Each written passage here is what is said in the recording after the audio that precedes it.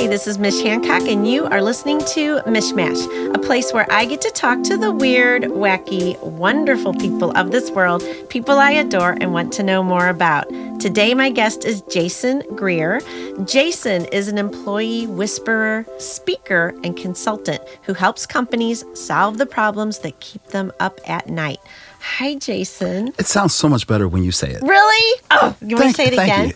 You can feel free to say it again. Can I do a commercial for you? Please do all so. Right, let's I'm do going to that. record you on my phone because that was awesome. That was awesome. I practiced all night. All right. So, what keeps companies up at night? A ton of things. You know, it's interesting because as a consultant, I'm a labor relations consultant, which is a great way of saying that historically I've been the person who, if a company's facing some type of union organizing threat, I'm a registered persuader. I come in and I effectively shield their organization from the union. Got ya. I meet with the employees, get a better sense as to what the issues are, and I work as a bridge between the employees and the employer. Okay. The other side of that is I do a ton of employee relations work. And what's amazing to me about employee relations is, people always say that there's a lack of common sense these days. Yeah. I don't know that there's ever been any common sense, right? Right. I think what we are effectively, we're a group of people who are trying to do our best, and we make too many assumptions about one another. And if you're a manager, or let's take the case of a middle manager, right? Say she's working her butt off every single day, trying to get efficiencies right, trying to get processes right, trying to do right by her employees. She'll walk down the hallway and she'll ask her employees, is everything going well? Well, what are they generally going to say? Oh, everything's great. Everything's great. I'm doing awesome. I love the job. I love you. And she walks away and she's like, man, things are great. I'm doing a good job. And then she gets those survey results 3 months later and she finds out that all her employees hate her. Right. Right? Right. And she can't figure out why. They're looking through the data. They're trying to, source the data, trying to figure out, okay, why are we lagging in this area? Why are we lagging in this area? And they still can't come up with the idea of what's happening. That's where they bring someone such as myself come in. And I come in and I'll do what I call the deep dive assessment, where I will go directly to the employees and get a better sense from them as to what's working well, what's not working so well. What do they need more of? What do they need less of? Right. The biggest thing for my approach is I come in, I'm nothing. I'm a consultant. I have the employee whisperer tag, which I love, but I'm nothing. What's most important to me when I'm in there is what is their experience like? And more specifically, how can I convey their experience to management? And so, I so get it, because obviously part of the problem with this manager that our pretend manager that we're talking about right now is that they're not approachable. Right. Because if they were approachable and you felt like it was safe to share your feelings with them. Exactly. Then, but if they're like, ooh, if we tell her she's not doing it, it's going to be hell to pay. So let's just go with the, it's okay. Right. you know? Well, I think it's a combination of that. And it's also, unfortunately, you have some organizations that don't get how they come across to not only their employees, but also to their customers. Right. So you might have a manager who really wants to be present for her employees, but it's the perception of the organization that says to that employee, I might really like her. Right. And I might really want to share what my experiences are like, but I can't do it because I know that John, when he did it 6 months ago, he got fired. And I have a family that's completely dependent upon me. Exactly. So if they ask me how I'm doing, I'm great. I'm great. Everything's good. I'm great. Yep, gotcha. Yeah. Well, and it's so interesting. I mean, so I worked in the corporate world for about 7 years, and it just wasn't meant for me. But hence the entrepreneurship, right? Sure.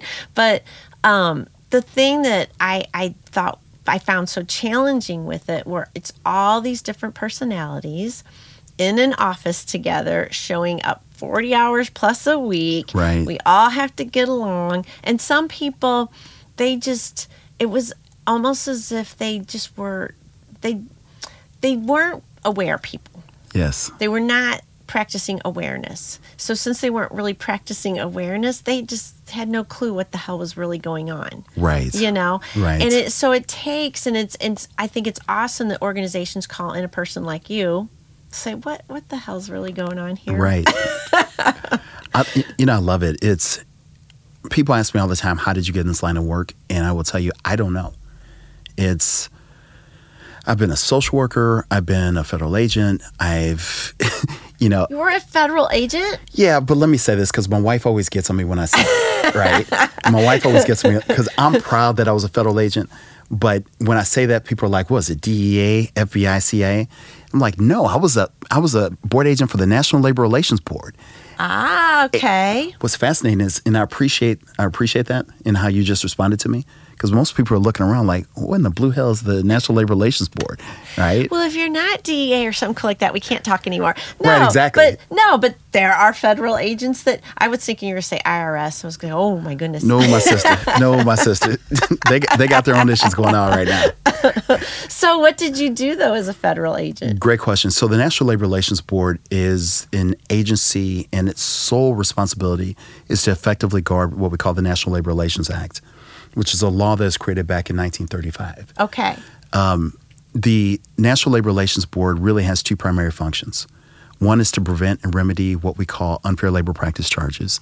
Unfair labor practice charges might be something like, let's say Company A is going through some type of union organizing, and a manager goes to the employees with complete knowledge that union organizing is happening.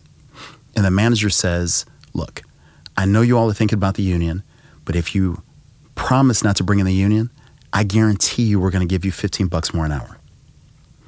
Now that sounds awesome. Right. Everybody's all excited because they're about to get $15 more an hour. Right. They tell the union to go away. But what that manager is not aware of is that that manager's actually committed an unfair labor practice charge. Ah, okay. Because that manager promised something that he did not have the authority to do. Got ya. Does that make sense? Yeah. So we're getting everybody excited, but it might not actually happen. Yeah, you're getting everybody excited, but you're effectively bribing them too. Right. Yeah. Because you wouldn't be thinking about that $15 more an hour if they weren't thinking about joining the union. Exactly. Right. Right. The other side of that is that I will come in and conduct what we call secret ballot elections, where employees would vote either yes, they want a union, or no, they don't want a union. And I would come in. I was a junior board agent, so and I had wonderful supervisors, Don Gardner, Annette Lewis as well, but just wonderful, wonderful people who really helped me out. So I would go throughout the state of Missouri, going up and down the highways, go to different parts of Illinois, and conduct these elections. Got ya. A lot of fun, great experience, loved labor law, but knew I wanted to do something different. And met a consultant, and I'm not going to give him any publicity because he already gets enough of that, right? But met a consultant who really changed my idea on what I could do within this game. Right. And got started in 2005 and haven't looked back. Awesome sauce. Oh, it's been fun. It. Yeah, but it's fun, right? Oh, my life is fun. You've been doing this. Yeah, you've been doing it for quite a while. I have. I mean, you're definitely successful at it.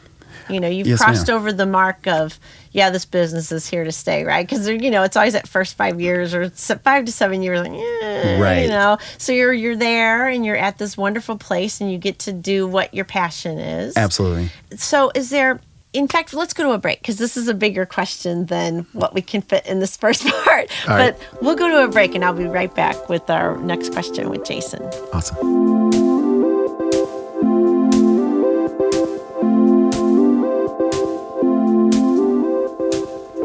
All right, so I am back with Jason Greer. And I asked him before I was going to go here, but you shared some personal stories that, did they lend to what you do now? I mean, has it helped you to be better at what you do? Or without a doubt. I mean, look, we're all a collection of stories. Yeah. I mean, it's the nature of the beast. I happen to have lived a life where I've been very successful, but I've been humbled far more times than I've been successful. I was a victim of cross burnings when I was 17 in 1991. Oh gosh! The things that I saw through that experience, the things that I saw my father go through, things I saw my mother go through, and ultimately get to a point where some 25 years later, I was able to forgive the KKK for what they did to our family. Now there are a few situations that I go into where I'm genuinely scared. I'm not saying that I know how to fight because I don't. Because if I don't drop you in the first 2 punches, I'm in trouble, right? But nevertheless, I've seen so much in my life to be 44 that there are a few circumstances that I go into where I can't pull on something. So where did you grow? Did you grow up here? So I grew up in Bridgeton. And there were KKK people out there for doing cross burnings? So it's fascinating. So grew up in Bridgeton, and my mom was a nurse at St. Mary's Health Center in Clayton. Okay. My father was a principal at Garfield Elementary School in Normandy, back in the day when there was a Garfield. And my father, so it was probably around 91, my father had gotten his PhD in educational psychology. Father's an incredibly, incredibly bright man. He's 81. And he's looking around and he's seeing a lot of his colleagues who happen to be white, who have their PhDs, and they're going on to, bigger jobs within central administration, or they were going to bigger schools. And he said, I'm just as smart as they are, so why shouldn't I throw out my resume? Yeah. And and I know I'm dating us here, but we're talking about the early 90s. So right. That was late 80s, early 90s. So you're talking about a lot of affirmative action. That was the big debate, right? Mm-hmm. So school systems had a quota, and I don't know if they still have this, but they had an interviewing quota that they had to meet. So a certain number of minorities, certain number of women that they would interview for these positions. My father's going around the country, he's interviewing, and no one is biting. And it's a letter was, after a while, these form letters would come to him. Right. And they were so formulaic that you pretty much knew what they were going to say. Right. It was, Dr. Greer, we appreciate your enthusiasm. We appreciate your passion for kids. But unfortunately, we can't offer you a position because we need to see that you have experience educating other kids. Well, if you know anything about the Normandy school system, we're talking about a school system that's 99.9% African-American and Hispanic. So other kids was code for white kids, right? Oh. But Dubuque, Iowa offered him a position as a principal at Irving Elementary School. I was a senior at Lutheran High School North. Always got to give that shameless plug, right? Because I love Lutheran North. And my parents decided that they weren't going to pull me out for my senior year. So they did a commuter marriage. And what we didn't know, just to kind of sum it up, what we didn't know is that our family was coming into Dubuque under the constructive integration plan, whereby we were the first black family to come to Dubuque under this plan where they were going to recruit over 100 black families into Dubuque over the course of 10 years. The problem is that you're talking about, forced integration. Yeah, I was going to say, I've never heard of that before. I think, and I didn't understand it when I was still relatively young. Right. I think the plan in itself was a good start. Did it work? No. So what happened was that when my father was announced as a principal at Irving Elementary School, that's when for him the death threat started. That's when the Klan decided to begin burning crosses. And my father was not the only African-American in Dubuque, so other African-Americans were being targeted. I was still here in Bridgeton with my mom, but it doesn't take long for Klan chapters to talk, right? And this is pre-internet. Right. So I guess either they're calling somebody or they're sending letters, whatever the case might be. But I guess going through that kind of experience, watching the way my father was sort of the public face of it, mm-hmm. but my mother was the private rock, if that makes sense. So watching the way my parents held their marriage together, but really watching the way my mother helped me to navigate what I was feeling, what I was experiencing, and also trying to make sure that I didn't allow anger to consume me, because it did. Yeah. It did. I mean, I can totally understand. I mean, and that's just, it sounds really scary. I mean, how scary is that to know that these people hate you based on nothing but the color of your skin? Well, I had no concept of it. I mean, look, I grew up in Bridgeton. I don't know anything about the demographics of Bridgeton now. Mm-hmm. But when I was coming up, we were like one of maybe 2 or 3 black families around that area, right? So I knew that there were some kids in the neighborhood that liked to call me the N-word a lot. Mm-hmm. I knew that there was this kid, and I don't remember his name. I could see his face clear as day. It's probably good I don't remember his name. Look him up on Facebook. Right, this day and age of Facebook, right? But I remember he would ride his bike past me, and because when I walk home from school, and he always called me chocolate chip, and then try to kick me.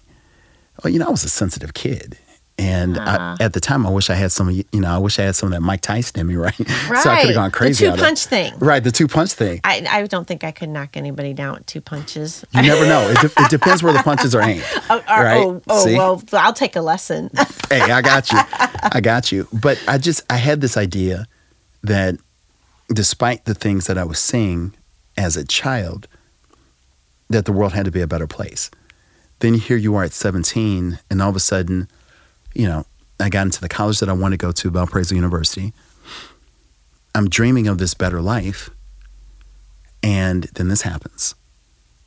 So I felt like, and I will say to anybody that you're lucky if you don't remember when you lost your innocence, right? Yeah. For me, I lost my innocence to an extent when I was 17. So here I am going to Valparaiso's campus, and I still had excitement, but now I'm one of 17 African-American students in a class of 600, 700 people, and I'm in a dormitory where I'm the only African-American, right? And I'll never forget orientation for the dormitory, and I'm looking around, and I think I see another black face. And I'm like, man, this is exciting. I'm going to go up to him and realize it was my reflection in the window. Right? It was me on me. And please don't get me wrong. I have some wonderful, wonderful friends that I met at Valparaiso. Of course, right. But I went in with this feeling of I had always been comfortable with this world as far as I understood this world. Mm-hmm. And now I feel like this world my worldview has been taken from me. And no one's given me an idea that it's going to get better. Yeah, there's so many times I feel like we've gone backwards again. When are we going to really move all this forward? We went backwards again. We need to move this forward. And for people who really do want it to be, I have a whole thing about we're all connected. We're all a lot more alike than different. We have our differences, and thank goodness, because the world would be really, really boring if we all looked the same, And that's part of, I think, the enjoyment of life is the diversity of life. Yes, ma'am. But why is there such a force of people that are fearful of that? I just can't understand it. Well, here's what I think, and this has informed the diversity work that I've done, but it's also conversations that my wife and I have every night, right? Mm-hmm. We are tribal. We are tribal in terms of, look, our world has evolved, right? Look, we're in this beautiful studio. This is incredible. We're interconnected through cell phones. We're connected through social media. Everything's evolved except for our brain. Our brain still thinks that we are, walking around like our ancestors did, foraging for food, trying to live this life of survival as opposed to this life of comfort. Uh-huh. And so when I'm in the presence of somebody I know, like I'll give you an example. When we started this interview, even before we started the interview, one of the things I really appreciated, you talked to me. Right? Yeah. You brought me into the fold. You let me know a little bit about yourself. We talked about business. We talked about different people. You smiled a lot. You made me feel like I was comfortable. Oh. Right? Understand that I'm a stranger. We've come into contact with each other over the years, but we don't really know each other. And you made me feel like I could be myself here. Well, what you effectively did was you took me from a perspective of being a member of your out group, and you brought me into your in group. And when you brought me into your in group and you made me feel comfortable, now all of a sudden I'm like, man, we got a lot in common. This lady's cool, right? Thanks, Jason. That's so sweet to say. But I have a thing of, I feel like I know everybody. Sure. Like I have a thing of, we're all relate. I really do. I feel like, we're all here. We're all one. Mm-hmm. And so to me, it's like, I feel like I just know everybody anyway. So there's no reason to, I'm like, hi, we're family. What's up? Well, but along those lines, I think it's part of, remember when we were talking about the tribal issue? Mm-hmm. Some tribes are a little standoffish, maybe. Some tribes are a little standoffish until they get to know people. Right. Right? Right. So they feel like you're not a threat. But now, let's introduce this barrier So you're here, I'm here, and let's introduce this barrier called social media, where I can't see you. Because the only thing I see in terms of social media, I mean, you might see Instagram videos or whatever. Right. But the only thing I really see, because we're the Facebook generation. Yeah, exactly. Is a picture and a bunch of words. Right. I don't know you, but it gives the illusion that I do. Yeah. Does that make sense? Yeah. Mm-hmm. And it's tricking my brain because my brain is saying, well, we should have something in common, but I still don't know this person. Right. But it hurts when this person unfriends me. Yeah. Because it's rejection. Right, right. Does that make sense? Exactly. Yes. And I think from a diversity standpoint, it's, people want to point their fingers at Donald Trump. I'm not going to give my opinion. I'm going to keep my opinion to myself. But I'm going to say that his rhetoric has given license to other people who have similar rhetoric. That's the thing that bums me out. It's like, wow, were you guys all just trying to play a game, and now you're like, oh, now I get to talk out loud about it. And I've been given license to talk, and I'm like, ooh, you were thinking this the whole time? Yeah. But watch this. So my son is 9 years old, and I'm going to say something that's going to blow your mind here. You ready? I'm ready. Donald Trump is the first white president he's ever experienced. You're right. Yeah. Right? Ooh. Isn't that something? Yeah. Now, think about this. There was a movie called Head of State with Chris Rock back in 2001, 2002. And the whole gist of the movie was it was a big joke about a black president because there's no way we would ever have a black president. Right? Interesting. Okay. Then 2008, we have Barack Obama. 2012, we have Barack Obama. My son was born in 2009. Uh-huh. Got ya. So all he's known is an African-American president. How mind-blowing is that? Right. But then I'm fortunate that my son is 9 and that he's not as aware of many of the political rhetoric that's going on now. Political, racial, social rhetoric that's going on now because it's so divisive. Right. I don't want my son in the ways that, it's interesting, in the ways that many white families, white parents have told me that they work hard to make sure that their children don't grow up racist. Mm-hmm. I've had to do the same with my son. Oh, yeah. Because I don't want my son to believe that just because a certain person is speaking a certain way, that that's indicative of an entire race of people. This is like the Twilight Zone to me. Wow. Isn't that crazy? That is really crazy. No, that is a really interesting thought, though. I never thought about that, but yeah. You couldn't have convinced me 20 years ago that would be my reality. Right. That is interesting. Thank you, Jason, for that insight. We're going to take a quick break. We'll be right back.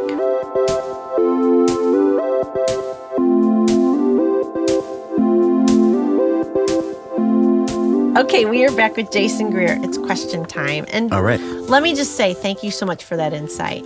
That was really interesting. So thank you for that.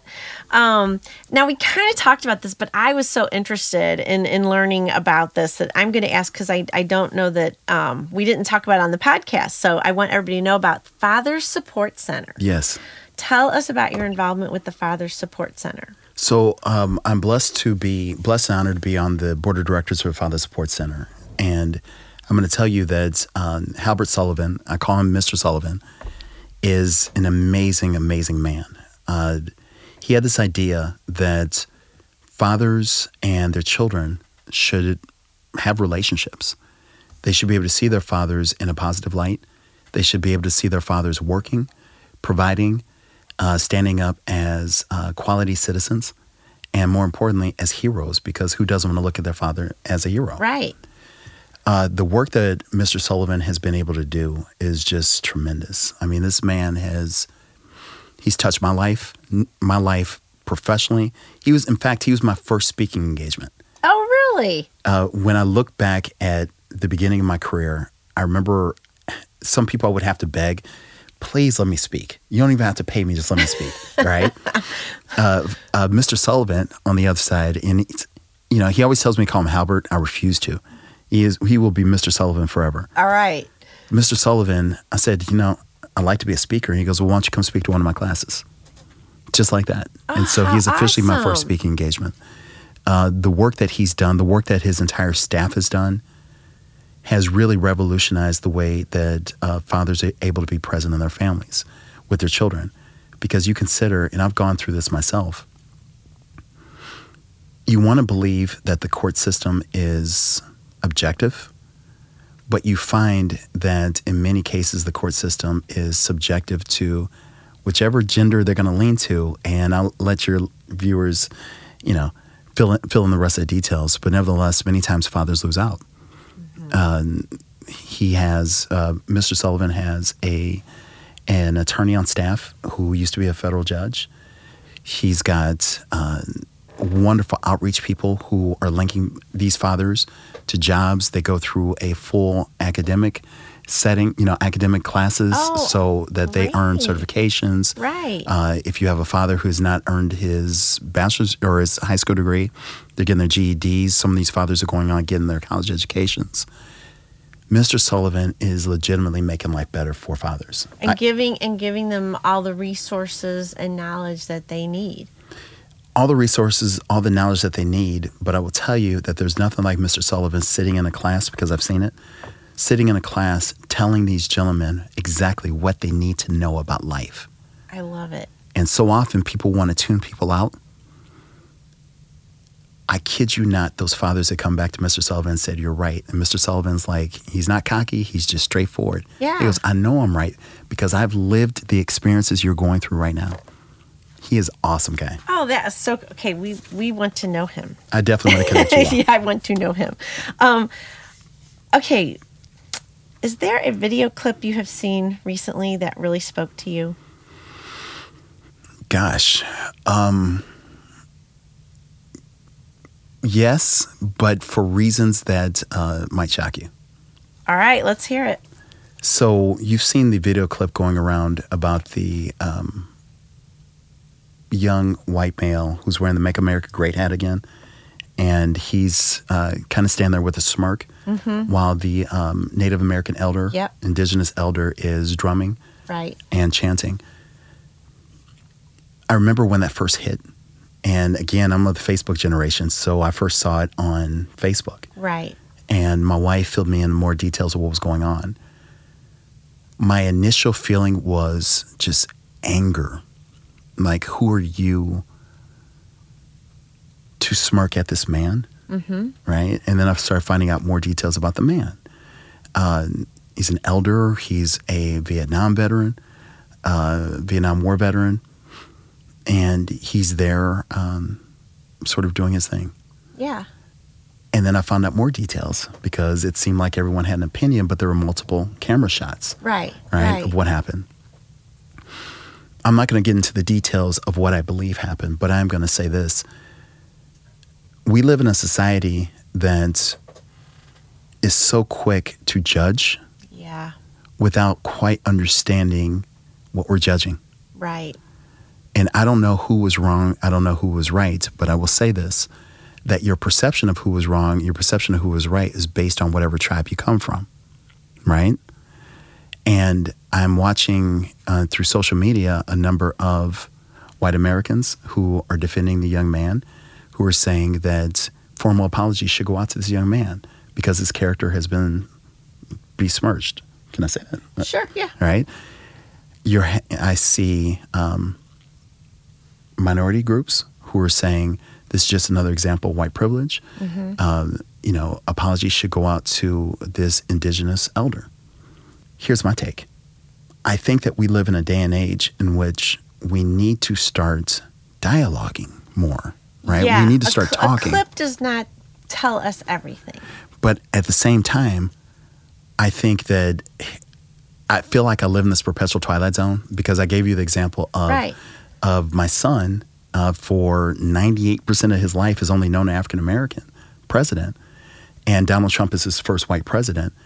I think that people need to be aware, whether they understand it or not, that when you wear certain things in public, even if you're white, you're going to be labeled. You're going to be judged. Right. Because a man who's making Make America Great hat today. That says something. That says something. What's fascinating is it gives the same implication as an African-American boy who's walking around wearing a hood. Right. Right? Yeah. Because you're automatically going to label that person based on whatever your assumptions are. And I think it's just been amazing how social media has played on social media. Right. And that clip stands out to me. In fact, I'm going to use that clip in the diversity training because depending on what viewpoint you come from, you're going to see whatever it is your viewpoint says, right? Right. Well, I have to share with you that I stalked you a little bit, and I was looking at your LinkedIn, Okay. and there was a video clip on there that I loved, and it was a UCLA basketball player. Oh, I love that clip. Oh my gosh, that love clip that clip. made me cry. Yes. And so when I guess he had like not made a basket or Right. didn't do what he thought he was going to end up doing in the game, and he was walking from whatever had happened, and his head was down, and a teammate came up from behind him and took his chin and put it up like, no, you walk proud. You I love nothing. it. And I was like, And did you oh see my him gosh, do I it? love that so much. And did you see him do it? Yeah, and he 'Cause was it's- like, "Yep, gotcha, buddy." Exactly. I loved that clip, so I just wanted to see where you were going to go with it, but I had to tell you that clip. Hey, I thank loved you. it. Thank I you. thought that was just amazing. All right, what was your high school job? Sports. Sports. That was it. Okay. My high school job was, in fact, that's what my father would say. He said, your job is sports. Yeah, I have wonderful, wonderful parents, but they were hard parents too, right? Because I watch these kids these days playing video games. I sound so old when I say that stuff, right? Playing video these games, days. right, on their cell phones and all that stuff. But go to school, come home, I'd be done with practice. I would get done with practice maybe around 5:30, 6. My mom would pick me up. I was allowed to watch 30 minutes of television, and that was up till 7 o'clock. And then from 7 till 10:30, I did homework. Wow. And on the weekends, I could relax a bit, and then it was back to the grind. Gosh. But I'm glad they did it because I Right. look at where my life is. They taught me work ethic. Yeah, well, exactly. Right. And that's an important thing, especially when you're an entrepreneur. Absolutely, because it never stops. If you don't You have know. work ethic, You cannot be an entrepreneur. Well, you won't have a business that's going to go anywhere. Absolutely. Anyway. Oh, well, Jason, thank you so much. Hey, you were awesome. It was so great This seeing has you. been great. And I'm glad we got to finally meet each other. And just, Definitely. I got to tell everybody, it was here at Chalk City. So I had talked to you before I knew of you, you Right. knew of me. And then I was, all of a sudden, this man's like going, waving at me. And I'm like, hello, he must know me. Right. And then I'm like, hi. You're like, I'm Jason Graham. I'm like, oh my gosh, hi. It's crazy. Podcast. That's right, because I was here doing another podcast. Yes. And then I came into the studio, and all these gentlemen were raving about you and how much they love working with you. Good job, Sam. So and team. it's been wonderful being on your podcast. And Oh, just thank you. Keep doing what you're doing. And can I say something to your folks? Well, yeah. And also I want you to tell them where they can find you. Absolutely. You can find me on LinkedIn. You can find me on Twitter at Labor Diversity. But I'm going to say something. She is the real deal. She's Aw. as nice as you could possibly get. So thank you. Thank you so much. Oh my gosh, this has been fun. Thank you. Hey, it's a pleasure. So everyone out there, you have been listening to Mishmash Podcast. Please go to iTunes and subscribe and have awesome days. Thank you. Love you.